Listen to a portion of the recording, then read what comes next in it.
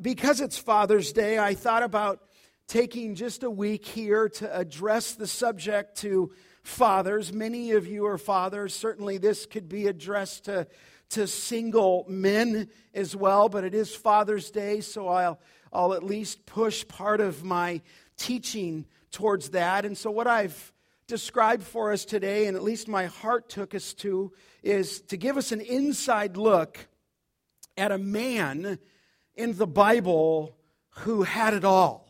Sometimes we use that phrase, this guy had it all. Well, this guy really did have it all. The amazing thing when we look at this particular biblical character is that though he had all things, he was unsatisfied. And this man provides us, I believe, with one of the greatest insights in all of the Scripture to men in general, and certainly to fathers specifically.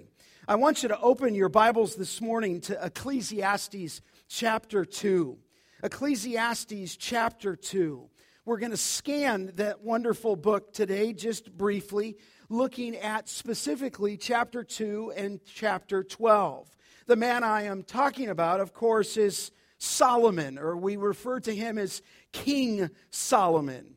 And what Ecclesiastes does, as he is the author, presents the painful autobiography of Solomon, who frankly, for much of his life, squandered God's blessing on his own personal pleasure rather than spending it for God's glory. Solomon, as you know, we called him King Solomon. He is the son of King David. He is King David's 10th son. He is the second son of Bathsheba. And just so you know, there are scholars who would believe that when Solomon took over the throne, took that kingdom, how old was he? You ever think that? You're thinking of Solomon and you're thinking of the biblical character, but we believe as we look within the chronologies that likely he was between 16 and 18. So King David, through a series of circumstances, bypassed other sons and gave to Solomon the reins, if you will, of the kingdom. But one said of Solomon that the life of Solomon exemplifies the cul-de-sac of mankind's undeniable search for satisfaction. As the son of King David, he had fame and he had a noble heritage. As a man, he had unequaled intellectual capabilities. You know that. He was given wisdom. As a king, he had absolute power and authority. And as the richest monarch in Israel's history, he had access to inexhaustible wealth. I mean, when you begin to look at the portrait of this man, I mean, he had the popularity, the brains, the means, the money to do whatever he wanted. But at the end of it all, Solomon discovered it was nothing more than a facade. His reflections here in Ecclesiastes, his conclusion, based on the pain and disappointment of his own personal experiences, are recorded for us in the book of Ecclesiastes. It is his autobiography.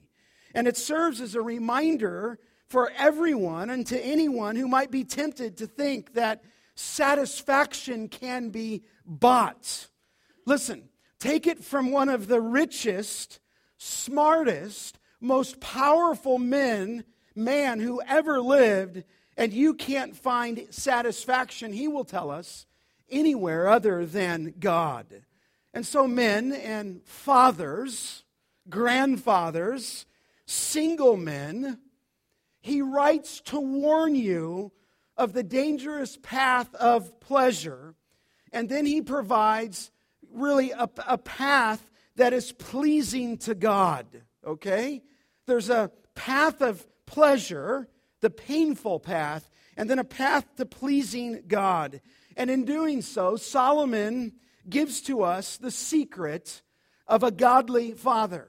It was just a few months ago that on Mother's Day, I taught on the secret of a godly mother. That, of course, is online And all the stuff that we teach from this pulpit is online. You can go listen to that. And we talked about the secret of a godly mother being from Proverbs 31, that she fears the Lord. So I thought it might be appropriate here on Father's Day just to step back from the Gospel of John for 1 week and address the secret of a godly father.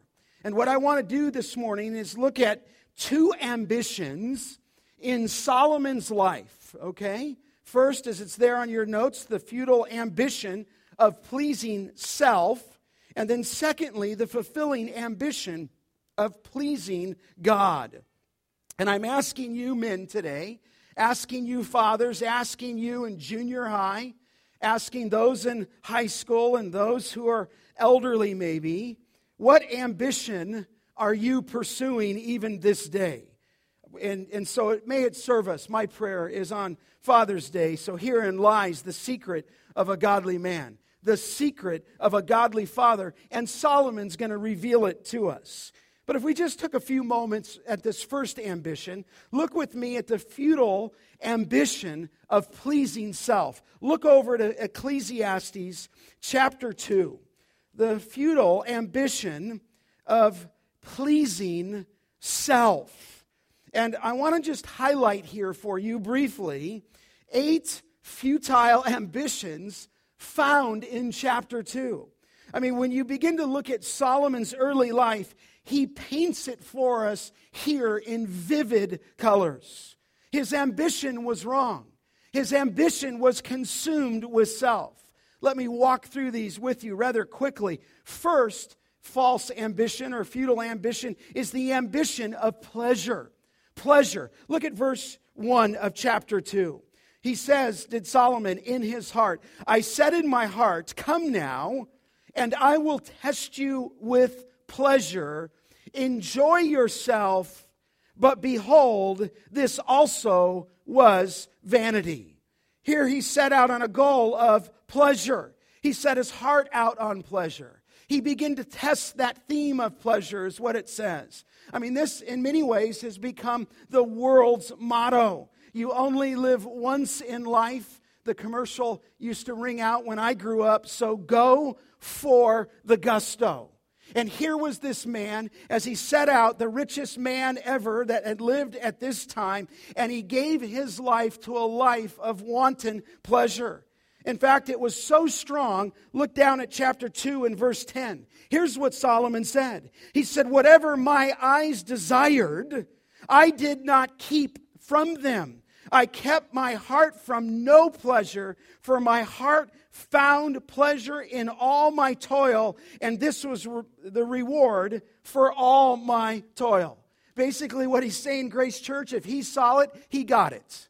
It's not a matter of him coveting something. Whatever he saw, he pursued. Whatever he wanted, he got. Whatever he went after, he found it to be his. And so he began to live this life, basing his life, number one, on pleasure.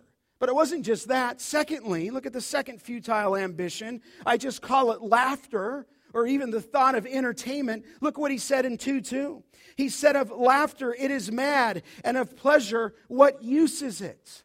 And so he began to pursue, did Solomon, in his own life, a life that would fill himself with entertainment and with laughter. It was comedy club, I'm sure, every single night at his palace and at his mansion. He was socializing. He was partying. In fact, you begin to read throughout the book of Ecclesiastes, he threw incredible parties. Unbelievable parties. So he's filling his life with pleasure. He's filling it, secondly, with laughter. But in the end of all of it, Solomon said, look at verse 2, at the end of verse 2, he said, what use is it? And so he's beginning to pursue this fast track in life to find joy, to please himself, but he can't find it. So thirdly, he begins to turn to alcohol. Look at it in verse 3.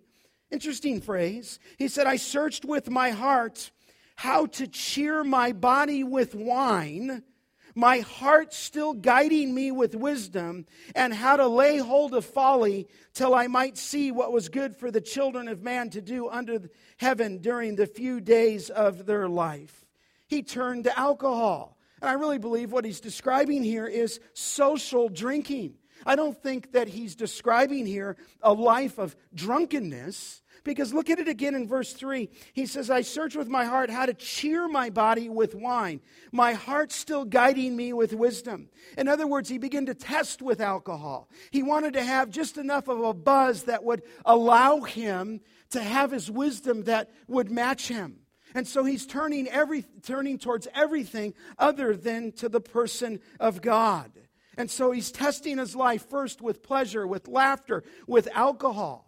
Then he turns, as you well know, in verses 4 through 8, to material possessions. I mean, look what he said of his material possessions. Watch the language in verse 4. He said, I made great works. And you'll notice that these are all in plural. Please understand, this is not singular. I built houses and planted vineyards for myself. I made myself gardens and parks and planted in them all kinds of fruit trees. I made myself pools from which to water the forest of growing trees. I bought male and female slaves and slaves who were born in my house. I had also great possessions of herds and flocks, more than any who had been born before me in Jerusalem. He said, I also gathered for myself silver and gold and the treasure of kings and provinces. Stop there. I mean, this guy had it all. I mean, if Forbes magazine existed, believe me, Solomon's not on the list. Solomon's number one. He's top of the list. I mean, this man could have anything he wanted.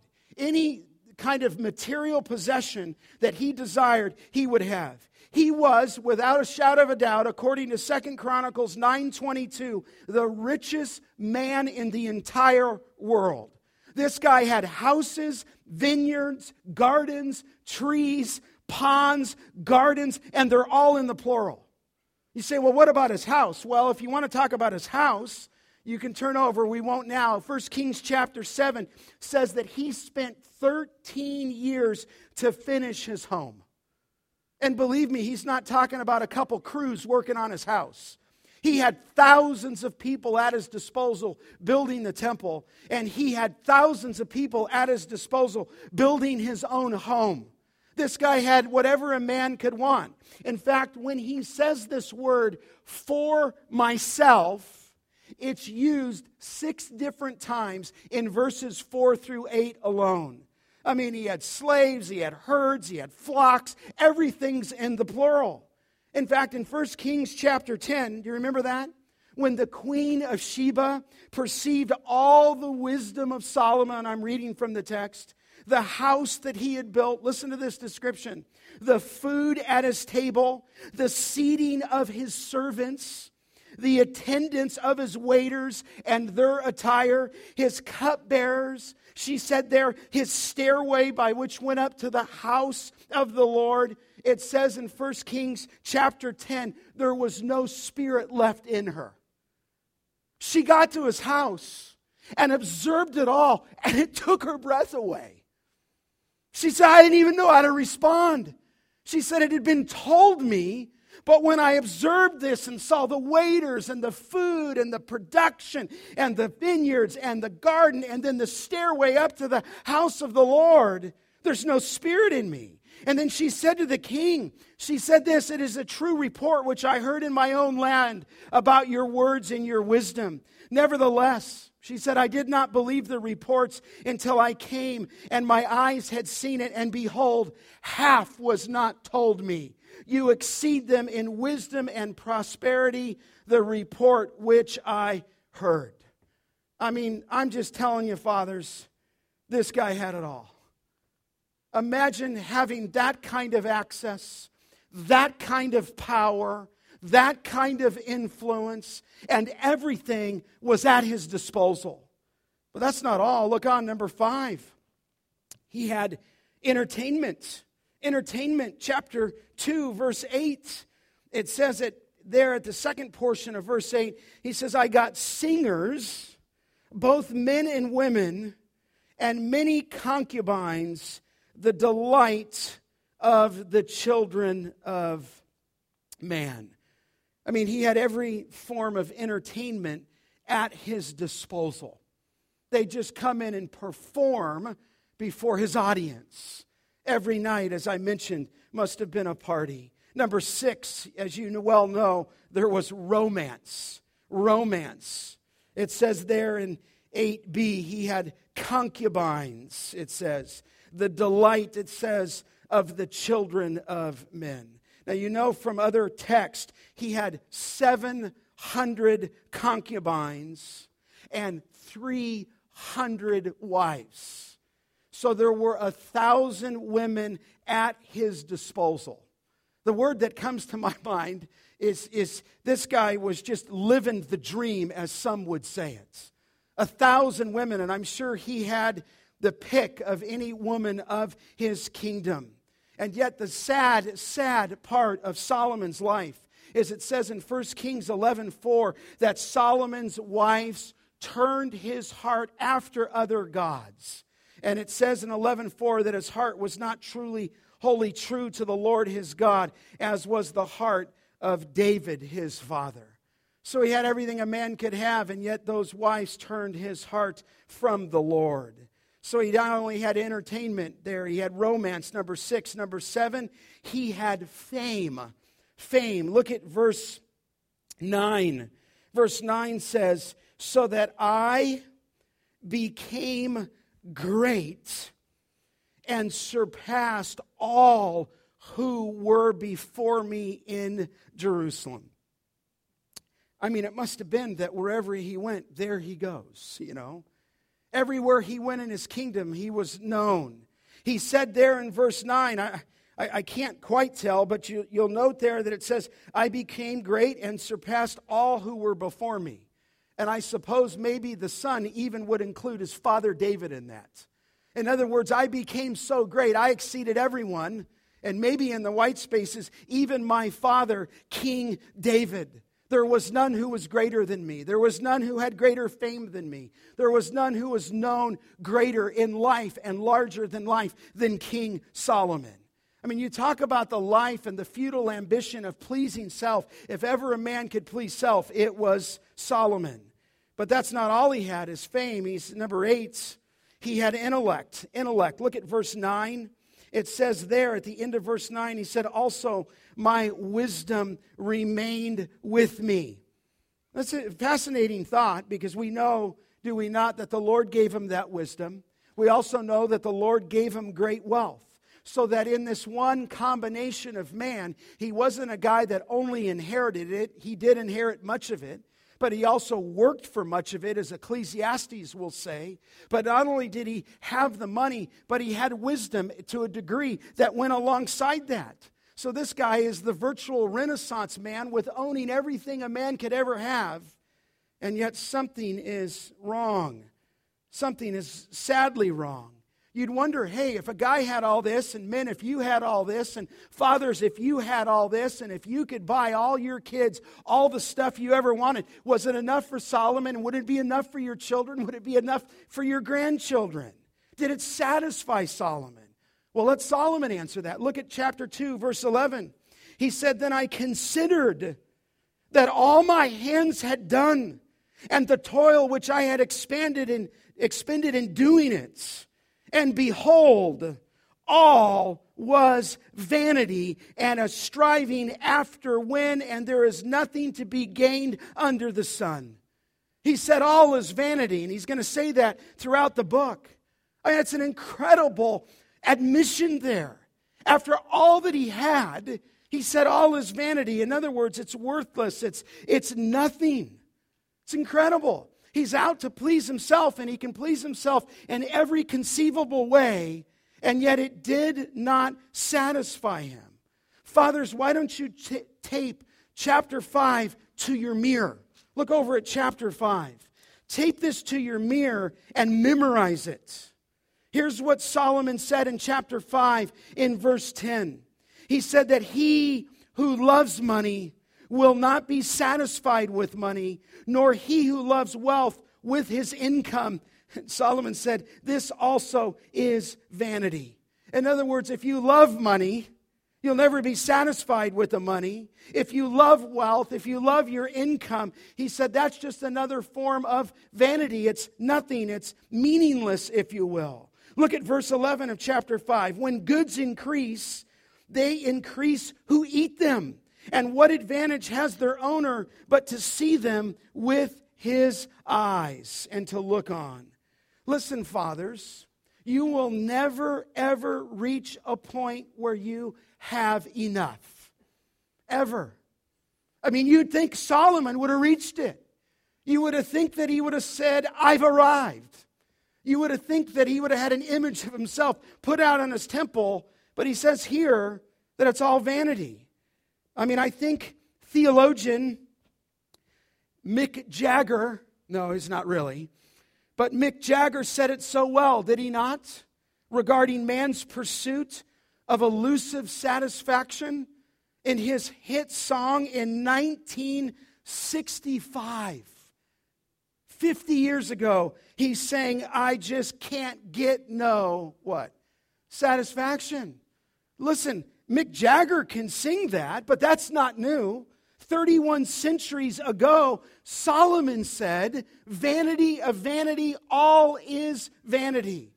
And the simple truth is, fathers, we brought nothing into the world, and you can't take anything out of the world. In fact, someone has appropriately said, there are no U-Hauls behind hearses. You can't take it with you.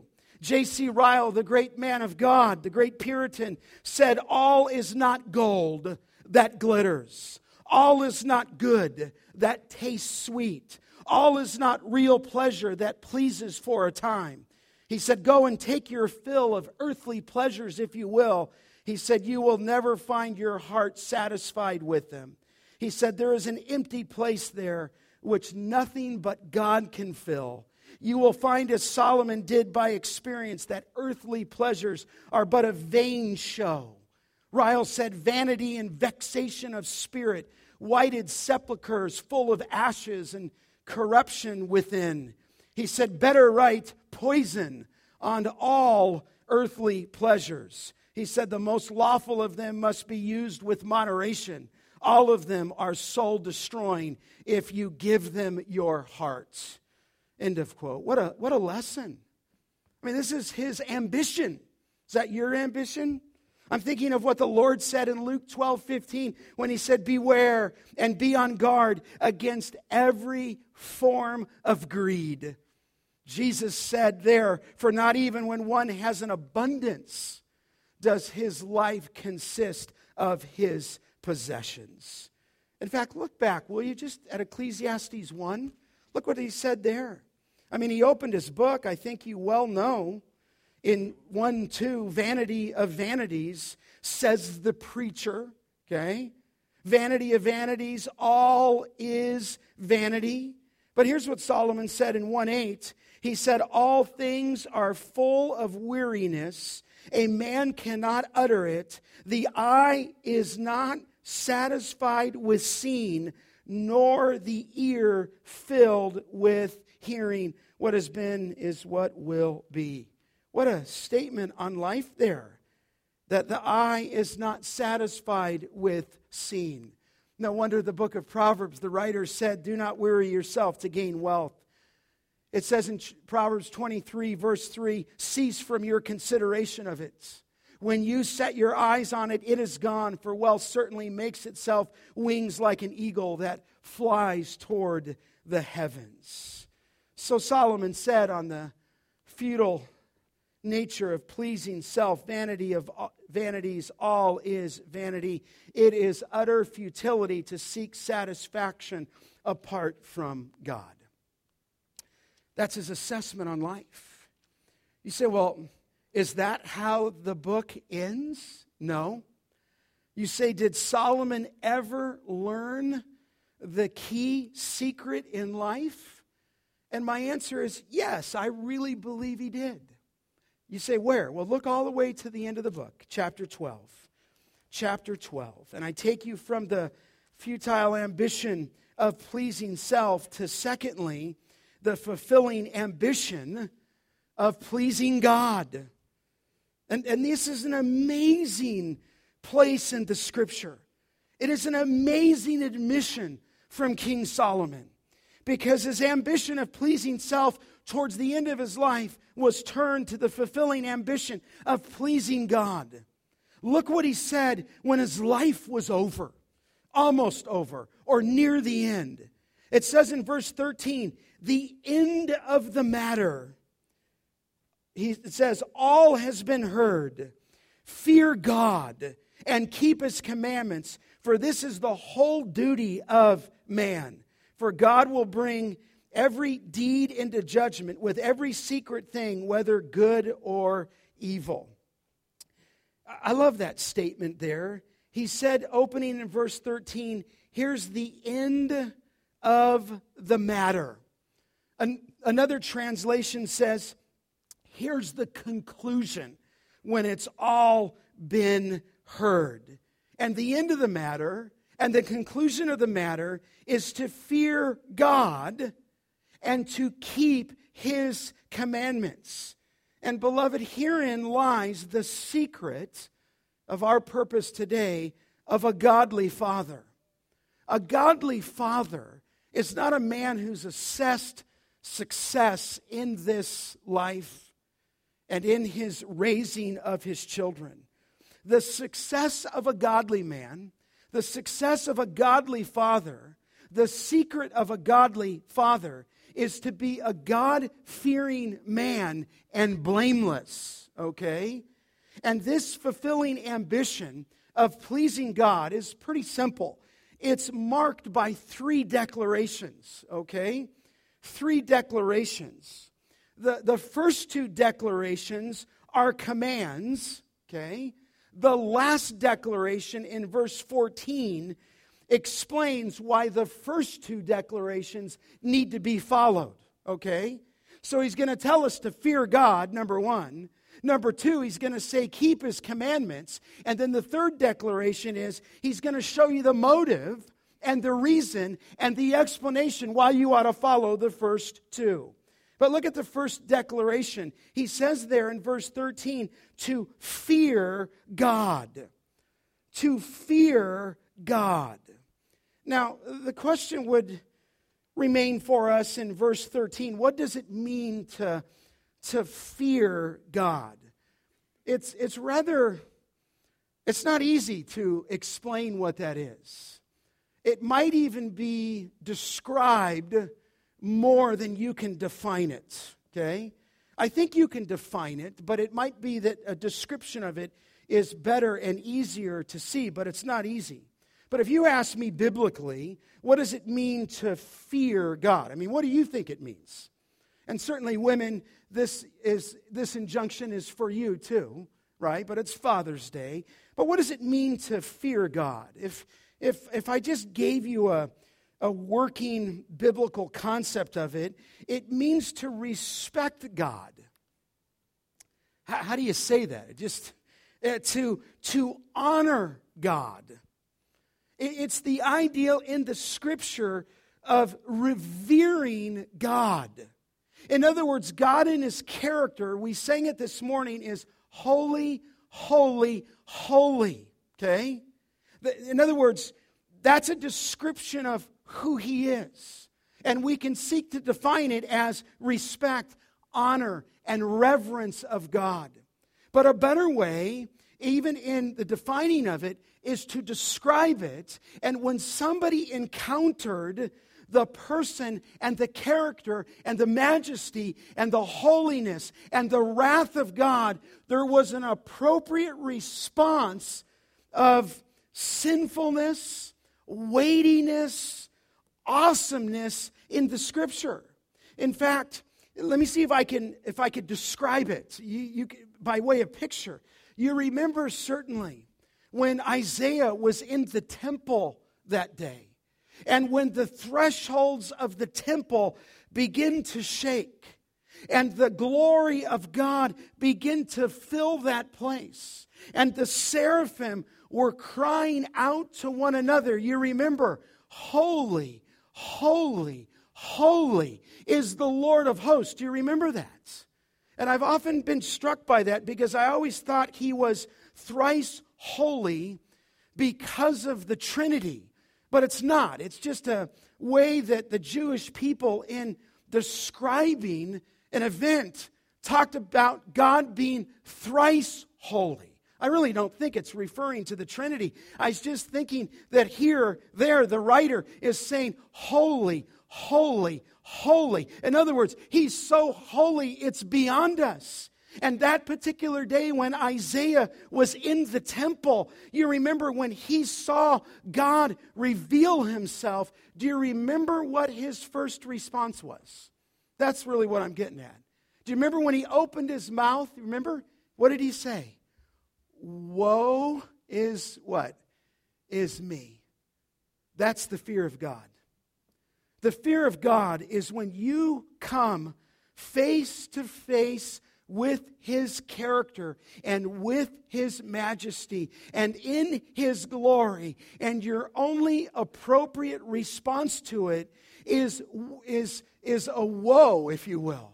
He was in trouble. It's a respect. It's an honor. It's a reverence for God. It then flows out in putting God at the center of your life.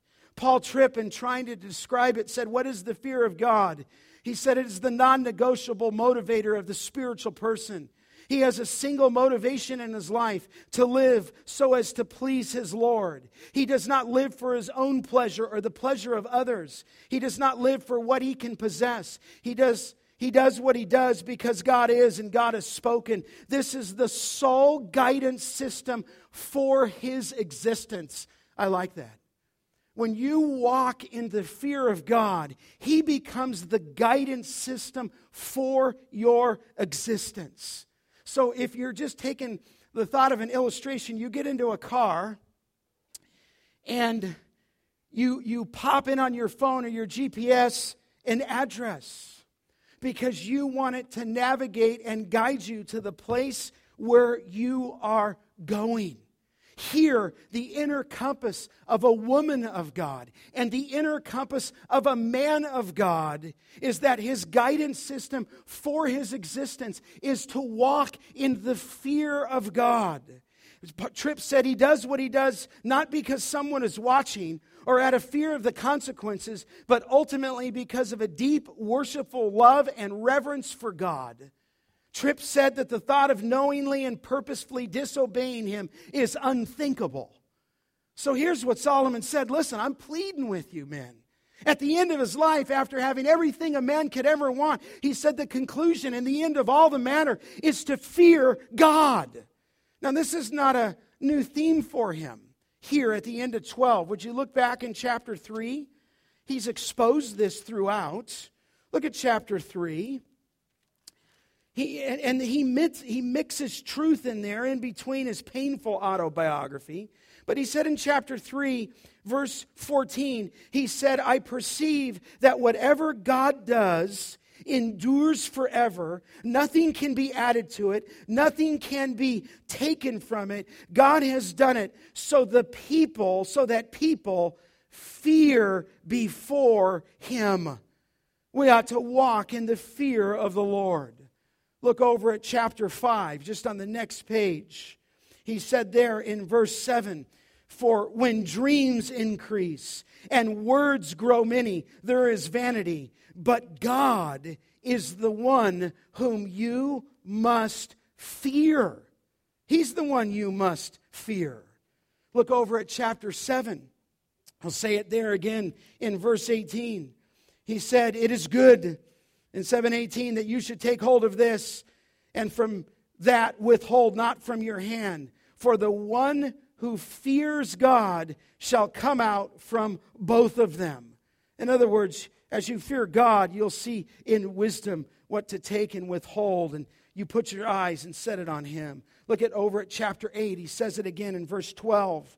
He said, though a sinner does an evil 100 times in 8:12 and prolongs his life, yet I know that it will be well with those who fear God, because they fear before Him.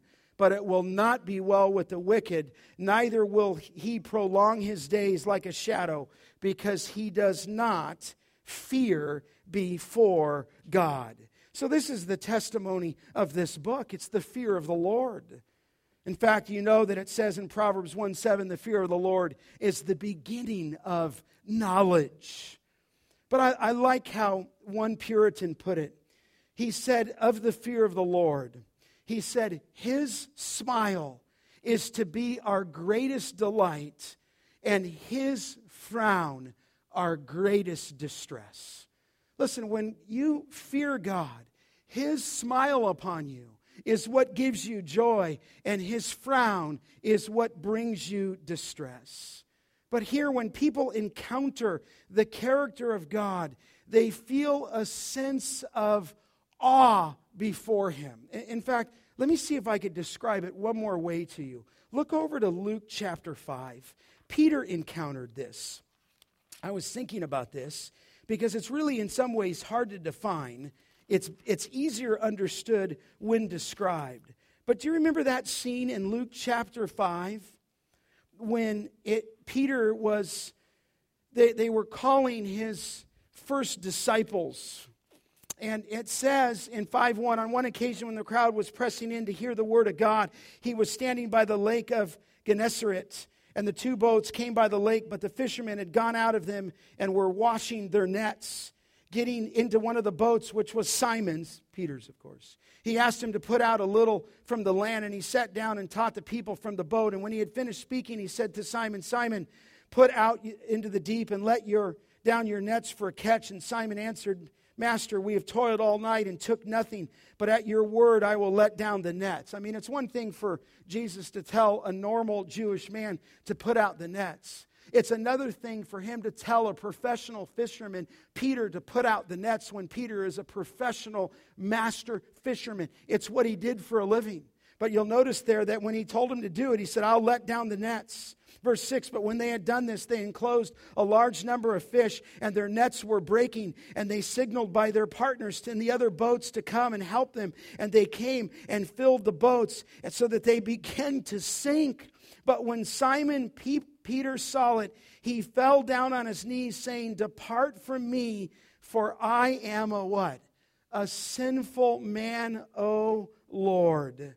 And I just think it's interesting that when he encountered the person of Christ, God in the flesh, and he revealed an aspect of his power to him, Peter instantly knew that he was a sinful man. But I draw you down to verse 10. It said, so also were James and John, the sons of Zebedee, who were partners with Simon. And Jesus said to Simon, do not be what? Afraid. In other words, fear arose in his heart because he knew he was standing in the presence of a great person. And here it was God in the flesh. And Jesus said, don't be afraid. Now you understand that fear and that idea and that concept is of being afraid. We would say biblical fear is out of reverence and honor and respect for who God is where the fear comes from. It's not just being afraid of something because you're afraid in the dark or whatever it might be. It's a fear that comes out of reverence for who God is. So here's my point. Psalm 25:14. Psalm 25:14. The secret of the Lord is for those who fear him. So I called it the secret of being a godly father. The secret of the Lord is for those who fear him. In fact, this is what the text says throughout Psalm 147, verse 11. The Lord favors those who fear him. Psalm 31:19. How great is your goodness, which you have stored up for those who fear you. I read it this morning to Michael. Deuteronomy 10:12. Israel, what does the Lord your God require of you? But to fear the Lord your God and to walk in his ways. So listen, men, his smile ought to be our greatest delight. His frown ought to be our greatest distress. So here as he concludes his book, the first of three declarations is he says, fear God. But then he gives a second declaration. Look back at Ecclesiastes now. Look back. He will give him a second declaration there at the end. And I think you know it well. In verse 13, he told him to fear God. And then he said, secondly, to keep his, what? Commandments. Now, you say, what's the link there? Are they just separate? One declaration is fear God. The next one is keep his commandments. Let me explain that. Okay? To keep his commandments, write this down, is what it means to fear God.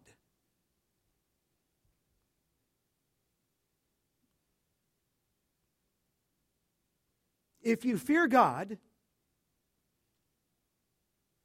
you'll keep his commandments. So if you don't want it to be nebulous, okay, the keeping of his commandments is our response to fearing God. So men who fear God keep his commandments. Young men who fear God keep his commandments. Godly fathers who fear God keep his commandments. Grandfathers who fear God keep his commandments. Godly women who fear God keep his commandments. I'm thinking of Jesus in John 15:10. If you keep my commandments, you will abide in my love. He said in 14:15, if you love me, you will keep my commandments. So here, to keep his commandments explains what it means to fear God. You will know that your daughter fears God when she obeys God. You will know that your son is developing a fear of God when they obey God. Our goal in raising of our 7 children was to make sure we trust at the age of 13 that they would no longer want to answer to mom and dad. They would want to answer to God in a vertical relationship. Because we wanted them to know that his smile was their greatest delight and his frown was their greatest distress. But you fear God by keeping his commandments. And if I can just drive this home to you, let me show you one illustration. Would you look over to Genesis quickly? Genesis quickly. You remember the account with Abraham there? And that marvelous account with Abraham, it says in chapter 22, you remember when he took Isaac certainly up to the mountain. Certainly you remember that. And he prepared the altar. He prepared the wood. He prepared all that was needed for that altar. Can you imagine binding up, tying up your teenage son, wrapping him up in ropes and so forth? And it says in 22:9, when they came to the place that God had told him, Abraham built the altar and laid the wood in order and bound Isaac his son and laid him on the altar on top of the wood. And in 22:10, Abraham reached out his hand and he took the knife to slaughter his son. And I think I've shared that with you there, is that in the Hebrew, when it says that he reached out his hand and took the knife, the Hebrew has, if you will, the hand coming down. He not only reached for it and took it, is the way we would kind of read it, but in his mind, Abraham was coming down to obey God because God told him to sacrifice the son. Verse 11, but the angel of the Lord, as you know it, called from heaven and said, Abraham, Abraham. And he said, here am I. And he said, do not lay your hand on the boy or do anything to him, for now I know that you, what? Fear God. So how did he fear God? He obeyed God. And God stopped him in the process because he said, now I know in your heart that you really fear God, because in Abraham, he was coming down with the act. There's a lot of people who can say they fear God, but if you really fear God, you're going to obey God. Now, look back in Ecclesiastes real quickly, because this is an unbelievable statement. Look what he says. You say, who does this apply to? Well, the text will tell us. It says to fear God and keep his commandments. And this is an incredible phrase. Verse 13 of chapter 12. For this is the whole, what? Duty of man. And it's an amazing statement. In other words, this is the most important thing for our purposes today that a father can do. Fear God. Okay? Now, it's interesting because one of the ways you can translate that in verse 13, for this is, you could translate it this way. It says the whole duty of man. You could even translate it, this is the whole duty for every man. So in other words, as Solomon gets done with the end of his autobiography, he says, I want you to fear God. I want you to keep his commandments, for this is the duty of every man. You say, well, how so? How does this apply to every man? The next verse, look at it. He links it there with a clause. For God will bring every deed into judgment with every secret thing, whether it is good or evil. And so here is the motive for the previous two commands, and we'll finish here. His third declaration is the principle to be applied. God will bring every act to judgment. God is the judge. And this is how he leaves the book, does he not? Genesis 18:25 says that God is the judge of all the earth. Okay? It says in Ecclesiastes 3:17 that God will judge both the righteous man and the wicked man. He will judge every man. And I don't think he's just talking to believers here. He's talking about judging all. In fact, look what Solomon said. Just turn back if you need to, one page in chapter 11, verse 9. I remember reading this for the first time when I was a young boy, and I was like, wow, until I got to the end of it. Chapter 11, verse 9, rejoice, it says, O young man, in your youth, and let your heart cheer you in the days of your youth. Walk in the ways of your heart and in the sight of your eyes. Wow. But then he says, but no, for all these things, God will bring you into what?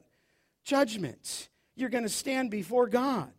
You say, well, how does that work, Scott? How does it work for judgment? Well, this way. The righteous will be rewarded and the wicked will be judged. But every man will stand before God. Now, it could be that when he says this in 12:14, that God will bring every deed into judgment, that some say that he might be talking in the present day. And there certainly could be some truth to that. But I really believe that what he's looking to here is the future. He's describing the future of both unbeliever and believer alike. You say, well, how does that work? Well, the unbeliever, we know from Revelation chapter 20, verse 11 through 15, will stand before God at the great white throne judgment of God. Every single person will stand before God. The unbeliever, Revelation 20, will stand before God at that great white throne judgment and give an account for his life. And if you're here this morning without Christ, you will stand before God by the authority of the Scripture. If you are a believer, you will stand before God as well. You will. You will stand before Christ, 1 Corinthians 3, 2 Corinthians 5, at the Bema seat judgment. So the unbeliever, the great white throne, the believer, the Bema seat judgment. God will judge both. So I think he comes to the end of the book and he says this applies to every man. This is the whole duty of man. Fear God and keep his commandments. Why, Solomon? For God will bring every act to judgment. I mean, this is the teaching of the Scripture. Romans 2:6 says he will render to each according to his works. You will stand before God even at the Bema seat and give an account of your works. Romans 14:12 says each of us will give an account of himself to God. You will stand before God. I will stand before God. Maybe that's why Jesus said, do not fear those who can kill the body, but are unable to kill the soul, but rather fear him who is able to destroy both body and soul in hell.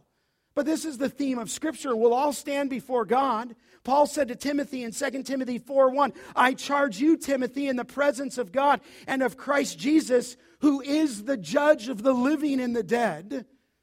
In other words, there's a judgment coming. The believer will stand before Christ. You say, how so, Scott? Well, I'm just reading the Scripture. We must all, every one of you women, will stand before Christ. Every one of you young men will stand before Christ. Every father will stand before Christ. Every grandfather, grandmother will stand before Christ. 2 Corinthians 5:10 says, we must all appear before the judgment seat of Christ so that each one may receive what is due for what he has done in the body, whether good or evil.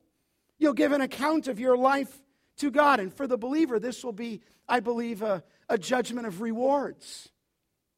Okay? You say, but Scott, I thought there's no condemnation.